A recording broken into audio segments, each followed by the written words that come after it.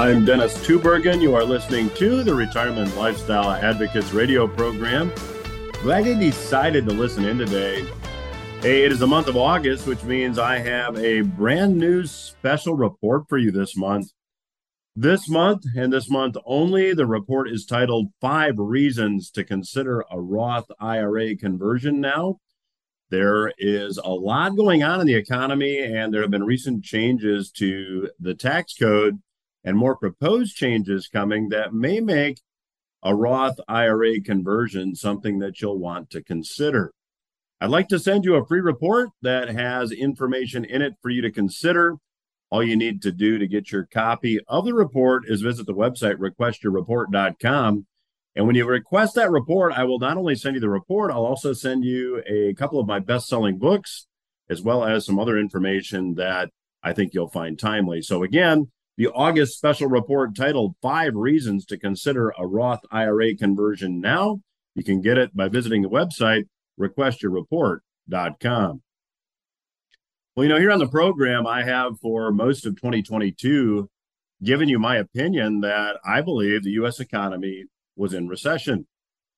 Now, you can certainly go back and listen to all the radio programs that you care to by visiting the Retirement Lifestyle Advocates website at retirementlifestyleadvocates.com. And when you do, you'll find that it has been my belief that the economy is slowing, largely due to the inflation that we're seeing. Well, now we can really take the question mark away from, are we in a recession? We are in a recession. I want to give you just a bit from a CNBC article that I read last week. And I'm quoting, "The U.S. economy contracted for the second straight quarter from April to June, hitting a widely accepted rule of thumb for recession," the Bureau of Economic Analysis reported on Thursday. Gross domestic product, which is the measure of economic output in the United States, GDP fell 0.9% at an annualized pace for the period, according to the advance estimate. That follows a 1.6% decline in the first quarter, and 2 straight quarters of economic contraction, or as economists might put it, negative economic growth, really talks about and defines a recession. Now, I have been in the financial industry for about 3 decades. And for that entire time, a recession has been defined as 2 consecutive quarters of economic contraction. Now, regardless as to the political spin that you may be hearing to the contrary, a recession is here. Now, not surprisingly, the White House issued a statement to attempt to get ahead of the recession news. And in essence, they are trying to change the definition of what a recession is. And I'm going to give you the statement from the White House. And I have actually included this in my August client newsletter, and you'll get this story in the newsletter. When you request the report, I'll include a copy of the newsletter as well, so you can see this. Again, the website to visit to request the report and the newsletter is requestyourreport.com. So here is the statement from the White House, quote, "What is a recession? While some maintain that 2 consecutive quarters of falling real GDP constitute a recession, that is neither the official definition nor the way economists evaluate the state of the business cycle. Instead, both official determinations of recessions and economists' assessments of economic activity are based on a holistic look at the data, including the labor market, consumer and business spending, industrial production, and incomes. Based on these data, it is unlikely that the decline in GDP in the first quarter of this year, even if followed by another GDP decline in the second quarter, indicates a recession." Now, that statement is obviously an effort to spin the story favorably during an election year. And a nonpartisan note here, neither party has a monopoly on story spinning. This is just politics. But it really doesn't matter what you want to call 2 consecutive quarters of economic contraction. We can all agree that it's not good economic news, no matter how you decide to try to spin the story or no matter how you try to change the definition of what a recession is. Now, in my view, the primary culprit of this recession is Federal Reserve policy. And we talk about that on this program a lot. The Federal Reserve, I should say, has expanded the currency supply to such a great extent as to cause inflation unlike anything seen in more than 40 years. The currency creation that has been taking place is merely an attempt to mask the symptoms of deflation, which emerge as a result of debt levels that are simply too large to be sustainable and too large to be serviced. So ironically, the currency creation policy simply adds to debt levels. I know that's a hard concept to maybe get your arms around, but what it does is makes the eventual economic landing a lot worse than it would have been. Now, in my view, based on these numbers, the recession is here, and the average consumer in America is feeling it.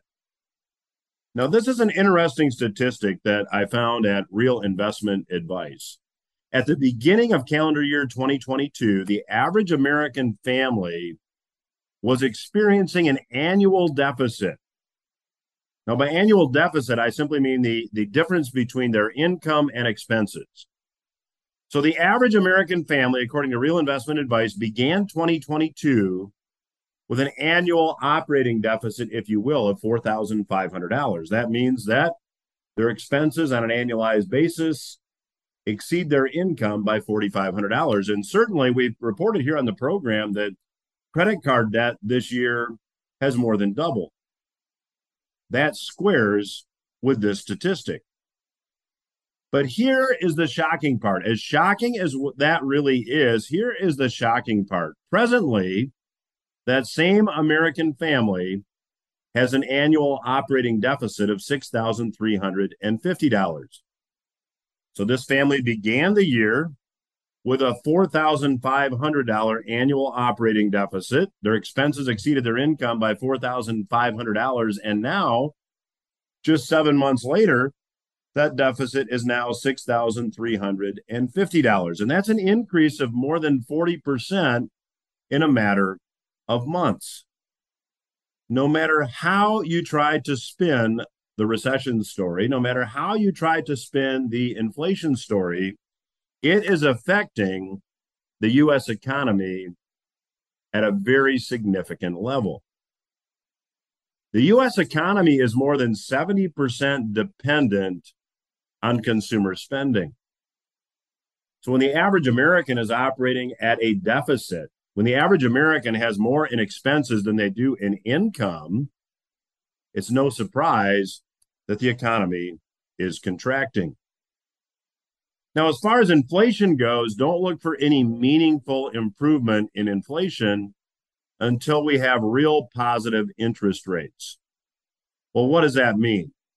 Well, the official inflation rate, which is, as we have discussed, a highly manipulated number, the way that the official consumer price index is calculated, consumer price index is the official inflation rate, has been heavily manipulated really since 1980.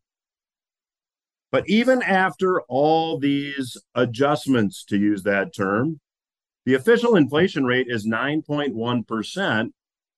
And the 10-year U.S. Treasury note at the time I put together the April You May Not Know Report newsletter was 2.66%. So with inflation, if you were to put money in a 10-year U.S. Treasury note, you would realize a real net return of a negative 6.44% after taking into account the real inflation rate. And that assumes the official inflation rate is accurate, which it really isn't. Past guest here on the program, John Williams, estimates that if we use the same inflation calculation methodology that was used in the 70s, the current inflation rate would be about 17%. So we are a long way from getting inflation under control, in my view.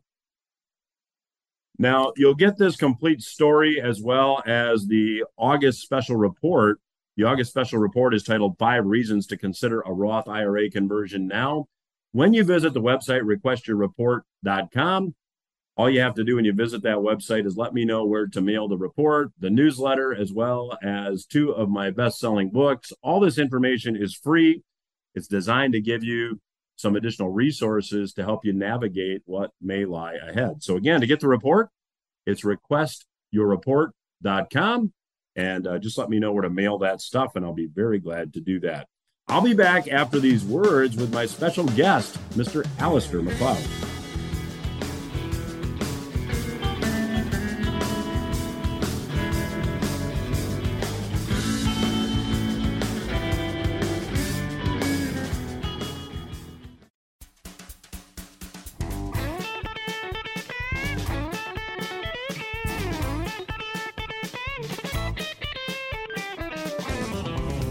Welcome back to RLA Radio. I'm your host, Dennis Tubergen. Joining me once again today is the head of research at Gold Money, Mr. Alasdair Macleod. You can actually read Alasdair's work, which I would encourage you to do at goldmoney.com. There's an R Research link that you can click on, and Alasdair's articles are posted there. And Alasdair, welcome back to the program. That's my pleasure, Dennis. So, Alasdair, last time you were on, which has been about 4 months or so, you made the prediction that you thought we were going to see at some point the end of fiat currencies, and we would likely see a hyperinflation. And you can correct me if I'm misstating anything. Is that still your view? Yes, it is. Obviously, this is not something that happens overnight. But I think we can probably agree that there is evidence that we are drifting in that direction. So, Alasdair, when you take a look at here in the United States, for example, we've had 2 quarters of negative economic growth. To what extent would you say that the monetary policies are to blame for this official recession, even though we're not supposed to call it that? Well, obviously, very much so. And it's not just monetary policy, but it's the whole business of intervening, government intervening in private sector activities.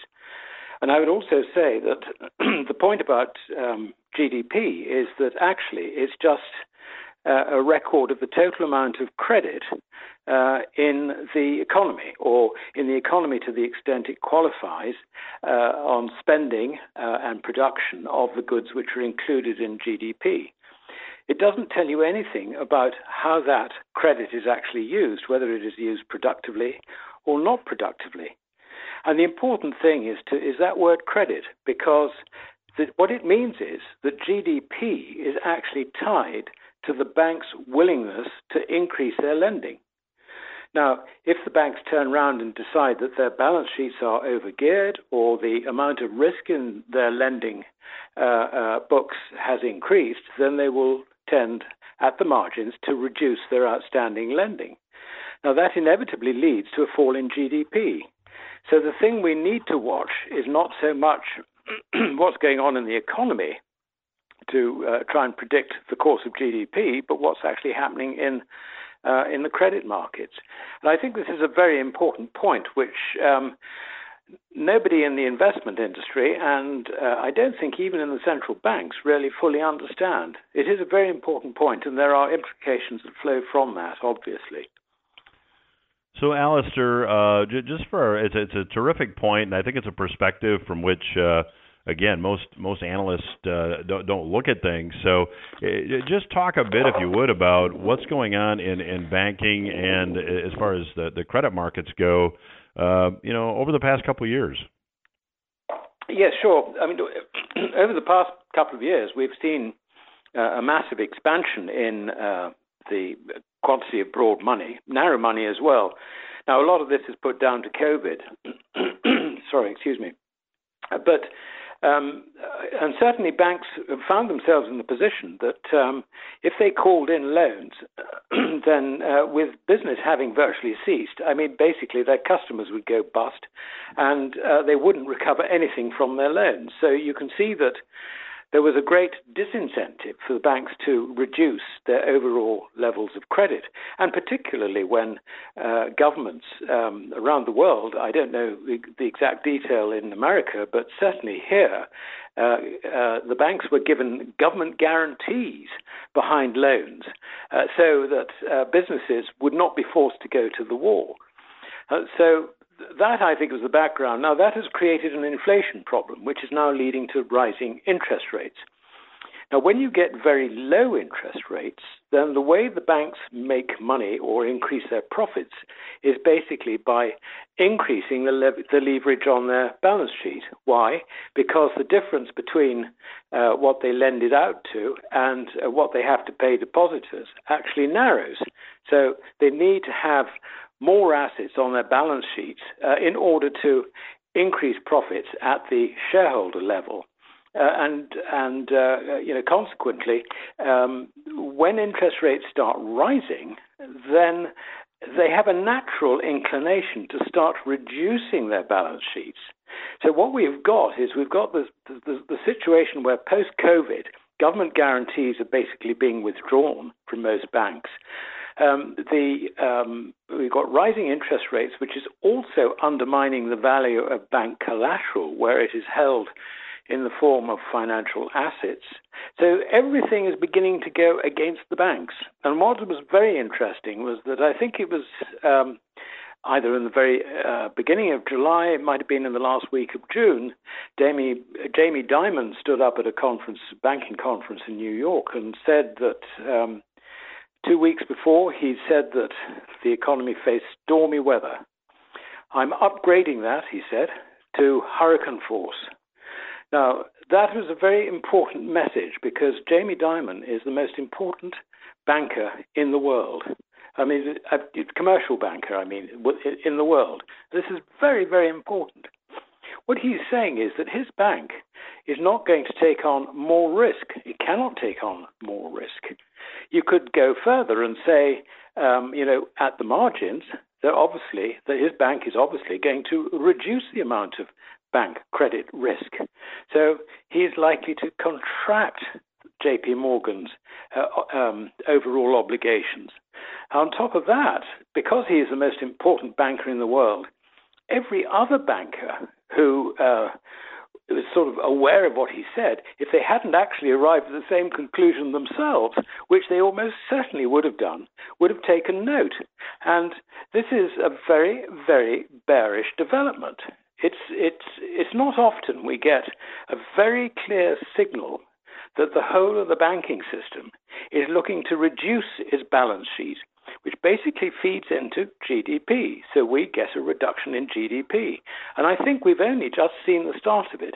This is something that could be particularly severe, because if you look at the makeup of credit markets in the United States, credit from the central bank in the form of banknotes is only 10% of the money in circulation. So what we're talking about is 90% of the money in circulation being bank credit. If that begins to contract in a meaningful way, then there is going to be a slump. So, the 2 quarters that you mentioned, I think, are just the start of something which is likely to be considerably more severe. So, Alasdair, when you just, that's a remarkable statistic, and I always learn something when I talk to you, and today is no exception. When 90% of the currency in circulation is actually bank credit, and when you look at all the currency in circulation, as this starts to contract, we're going to be looking at something that is really depression level, aren't we? Yes, that is certainly a likely outcome, and is the risk which I think that increasingly central bankers are worried about. And it rather explains some of the things that seem to be going on in the background, because we have got, I think, a coordinated effort by the major central banks to try and calm down the inflation story, because they are worried that if they have to raise interest rates further, it's just going to tip the whole of the commercial banking system definitely into contracting the amount of credit that it offers the overall economy. So we are seeing this now. We've seen bond yields fall fairly steeply. And this is despite the fact that with interest rates, I mean, you've got the Fed funds rate is standing, I mean, they keep on changing it, so I can't remember what it is, but it's around about 2% or something, or 2.5%. And you've got inflation measured by the consumer price index running at just under 10. I mean, this is still far too large a gap to stop the falling purchasing power of the dollar. The dollar will continue to lose its purchasing power. What's happening is that it's not just the dollar, every other currency is as well. But other currencies have got even greater problems. If you look at the situation with the Japanese yen, for example, they have the Bank of Japan has taken on enormous quantities of government debt on its own books, as well as even equities through exchange traded funds, and consequently, the bank cannot afford to see bond yields rise, which basically means that the mark-to-market value of the assets that has been accumulating since the year 2000 goes down the pan, and the same with the ECB. I calculated that at the beginning of last month, the ECB's balance sheet losses were probably in the region of 750 billion euros. Now that's against a level of equity capital in the whole euro system of 109 billion euros. So, they're almost 7 times underwater. The Bank of Japan, I think, is probably considerably worse, but this is the sort of problem we have. We've got central banks which, on rising interest rates, are effectively insolvent, having to underwrite the commercial banking network, which is running into the same problem. This is a major problem which we have to try and find some way out of. And I think the central banker's means of trying to get out of this is to try and dissuade us that prices are going to continue to rise. Now, I think we've then got to look at the geopolitical situation, because all that is entirely dependent, really, on whether Mr. Putin manages to push up energy prices much more. And I think that is bound to be something that he regards as being in his armory. Well, Alasdair, we're sneaking up on the end of a segment already. For our listeners maybe that are not familiar with Gold Money and the kind of work you do, we've got about a minute and a half left for a brief commercial, if you'd be so kind. Oh, that's very kind. Thank you, Dennis. Well, Gold Money basically stores precious metals for customers outside the banking system. And we offer a range of fully insured vaults around the world, so you can live in one place, store your gold, silver, or platinum group metals in another place. And I basically write the research for Gold Money, and I publish research every Thursday. And I do a market report on Friday. So that's roughly what we are. The gold and silver and platinum group metals, which we hold for our customers, are all off-balance sheet.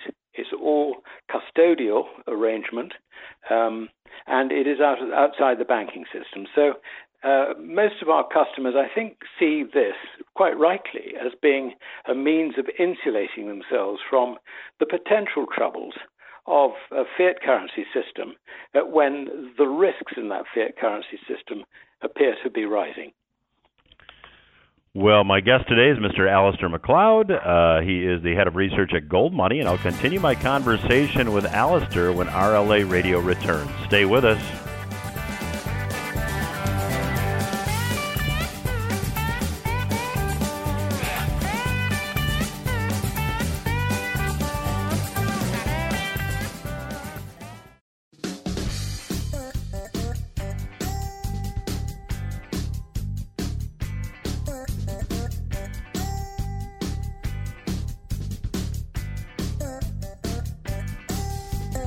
I'm Dennis Tubergen. You are listening to RLA Radio. I have the pleasure of chatting today with Mr. Alasdair Macleod. Alasdair is the head of research at Gold Money.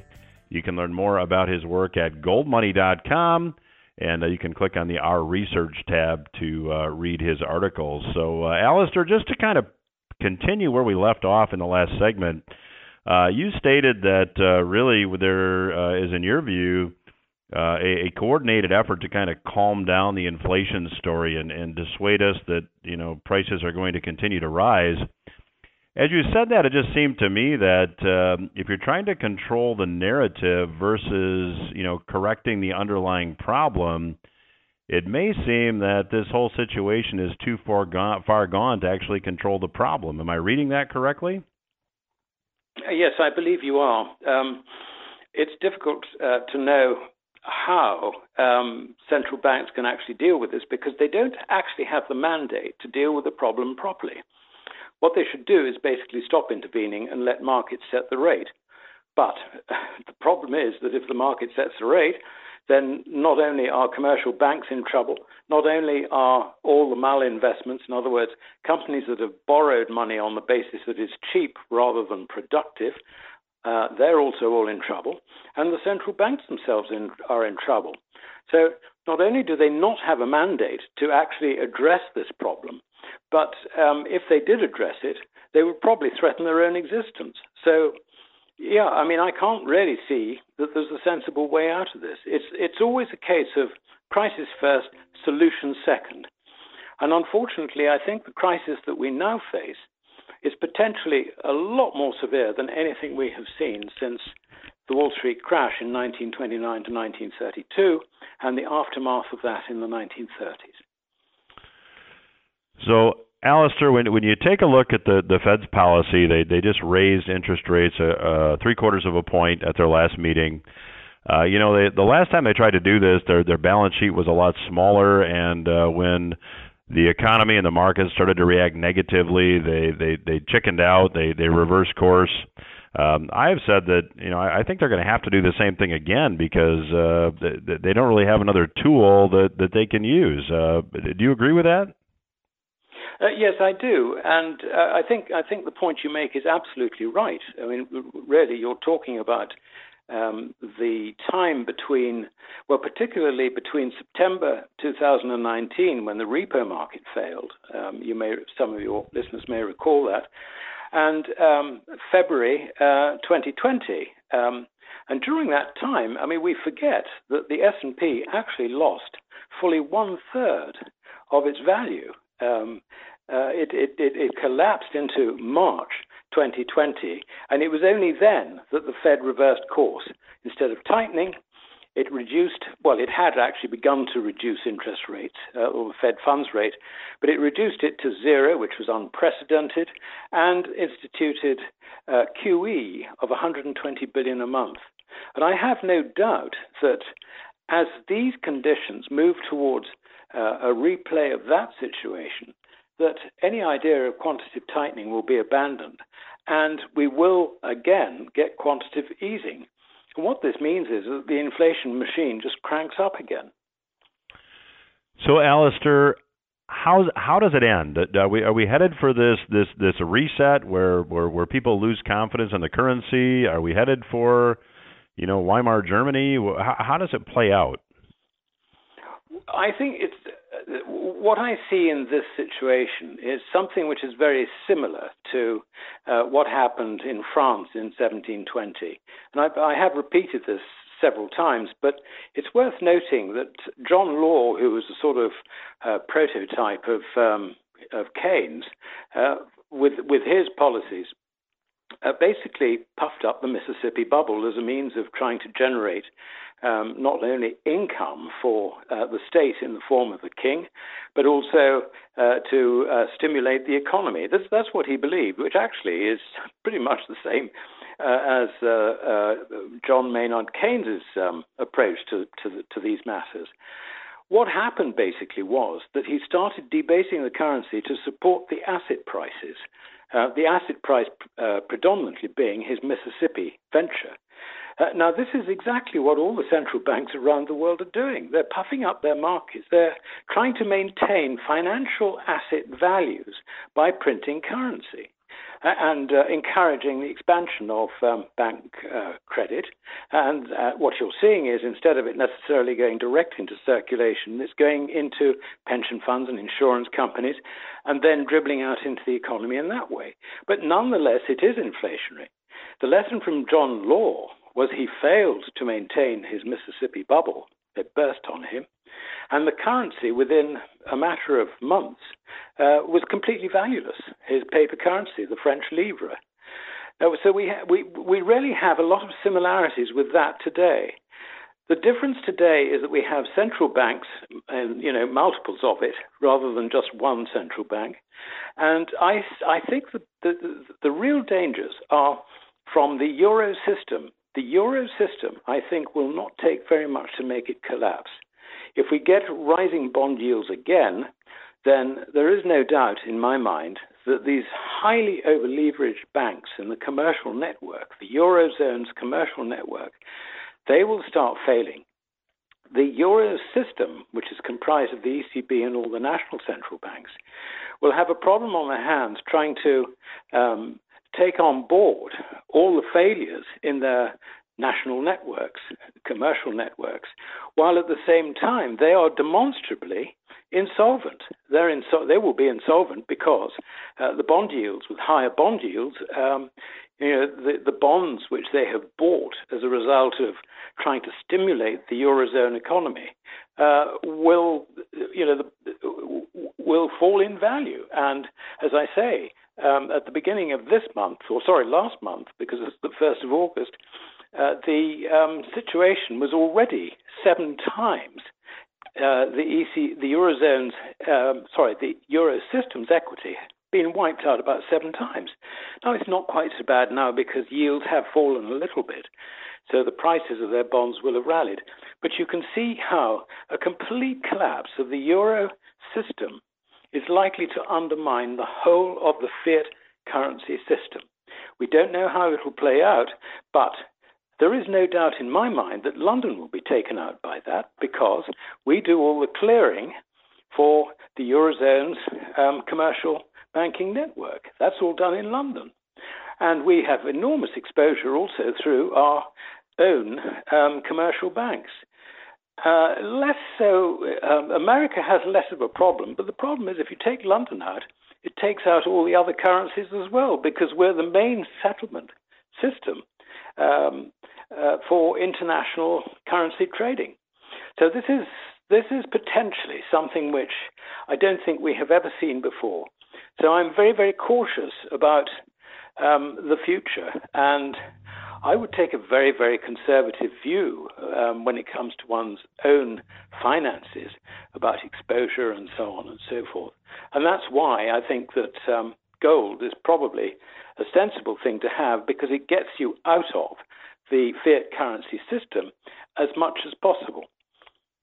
So, Alasdair, I know there's a lot of listeners that are probably wondering, why is it we've got these sobering facts? These are just remarkable things to listen to, and yet when you look at gold prices, you look at silver prices, they haven't reacted as one might have expected them to react. How do you square that? Well, I so often get asked this question, and I think there are several answers. The most important ones of which are, I think that the whole of the investment establishment, if I can put it that way, is basically driven by Keynesian economic theory. And Keynesian economic theory denies the idea that gold is your risk-free asset. The risk-free asset in the Keynesian system is U.S. Treasury bonds, probably with a short duration. But if we're looking at really the fiat currency system against a proper sound money system, then there is no doubt about it. Gold is what you should be having, but it's just not recognized by the investment establishment. That's the first thing I would say. The second thing I would say is that the investment establishment in this form, I mean bullion banks, are short. In other words, they have sold paper gold, paper silver, paper platinum group metals, and they need to cover those positions. So they will always encourage a fall in the metals prices so that they can make profits. So that's the second thing. And I think if you look at history and you look at commodity prices priced in gold, actually what you see is the volatility is not in the gold price, it's actually in the currencies. And this is really a quite remarkable discovery, because just look at a chart of the oil price in dollars. Compare it with gold. Since 1950, the price in dollars has gone up from, I think it's something like $2.68 a barrel, to currently we're trading at about $94 a barrel. In gold, the price has merely fallen by about 30%. That is all. Now, that is a remarkable record of stability, pricing oil in gold. And I think that's something which, with the declining fiat currency system, I think increasingly oil exporters around the world, and particularly, I mean, in Asia, they will be looking, I think, more and more towards having something like gold to be paid in rather than declining fiat currencies. And we can see already that the petrodollar is actually past its sell-by date. So, Alasdair, do you see, last question, do you see the world returning to some type of gold exchange standard currency system? Well, it should do, Dennis, but I think that the route to that solution is going to be fraught with all sorts of misconceptions, politics, geopolitics, that to see this sort of, sensible return, I think, is very unlikely. Now, having said that, if we get the sort of crisis which I believe is in the wings, then people's attitudes will change very, very sharply. Now, insofar as you can have political stability, they could well move towards the right conclusion. But I think in many nations, there is unlikely to be political stability as a result of this, the consequences of such a slump and collapse in currency purchasing powers. That being the case, we're already seeing this. I mean, the Dutch farmers are revolting. The Italians, as usual, they don't like their governments at all. You can see that on the continental Europe, there are all sorts of political problems being stored up. And I would be very, very surprised if we get through some sort of crisis on the scale that I've been talking about without major political disruption, changes, revolutions even in some countries. This is not going to be an easy time, Dennis. It's going to be a very, very difficult time. And the move towards proper gold-backed currencies, I think, is not going to be a straightforward question of suddenly they've seen the light. No, I think there's going to be quite a lot to wade through before we get to that point, if we ever do. Well, my guest today has been Mr. Alasdair Macleod. His company is Gold Money. You can read his research at goldmoney.com and click on the Our Research tab. Alasdair, a half hour with you goes by so fast. I very much appreciate your time. I know you're a busy guy, and the listeners always enjoy having you on the program. Love to have you back down the road, and thanks again for joining us. That's very much my pleasure, Dennis. Thank you for having me on. We will return after these words.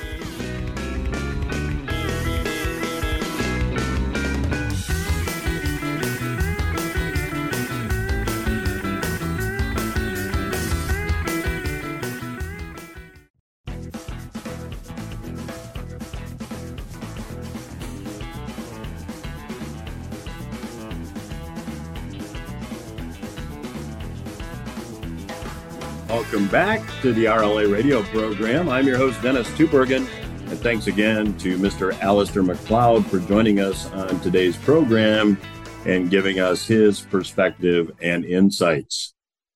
The August special report is titled 5 Reasons to Consider a Roth IRA Conversion Now. I'd be very glad to send you a copy of the report as well as the August newsletter, as well as a couple of my best-selling books to give you some resources to help you potentially navigate the environment in which we now find ourselves. All you have to do to get this box of information absolutely free is visit the website, requestyourreport.com. The website, again, is requestyourreport.com. For those of you maybe that are not familiar with the concept of a Roth IRA conversion, I want to take some time in this segment to talk to those that have a traditional IRA, to talk to those of you that have a traditional 401k, because there may be some opportunities for you to save some taxes long term. And it may even be possible, as we talk about in this month's special report, to even put yourself in a position that you have a retirement that is completely tax-free. Now, let me say before I start to talk about this in a little more detail that there is no financial or tax planning strategy that is universally applicable.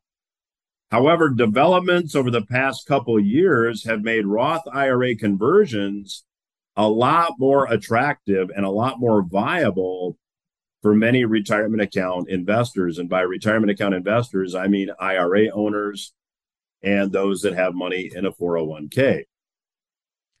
Now, starting at the very basic level, a traditional IRA or 401k account allows an investor to take a tax deduction for the contribution to the retirement account. Now, both traditional IRAs and 401ks allow for this deduction to be taken. The investor can then invest the IRA or 401k principal wherever she chooses, and any growth on that investment takes place on a tax-deferred basis. Then, when the money is withdrawn from the account during retirement, the withdrawals are subject to income tax, as these withdrawals are now classified as ordinary income. Now, that's a traditional IRA or 401k. A Roth IRA or a Roth 401k is, at least from a tax standpoint, the polar opposite of a traditional IRA or 401k. Contributions made to a Roth IRA or a Roth 401k are taxed. An investor who makes a Roth IRA deposit can invest that deposit any way he likes, and any growth experienced on the Roth account will take place on a tax-free basis. Now, withdrawals at retirement are also tax-free. Now, under current tax rules, any investor who owns a traditional IRA has the ability to convert that IRA to a Roth IRA by paying the taxes on the converted amount. So if you have $100,000 in a traditional IRA and you want to turn that into a Roth, you can do that.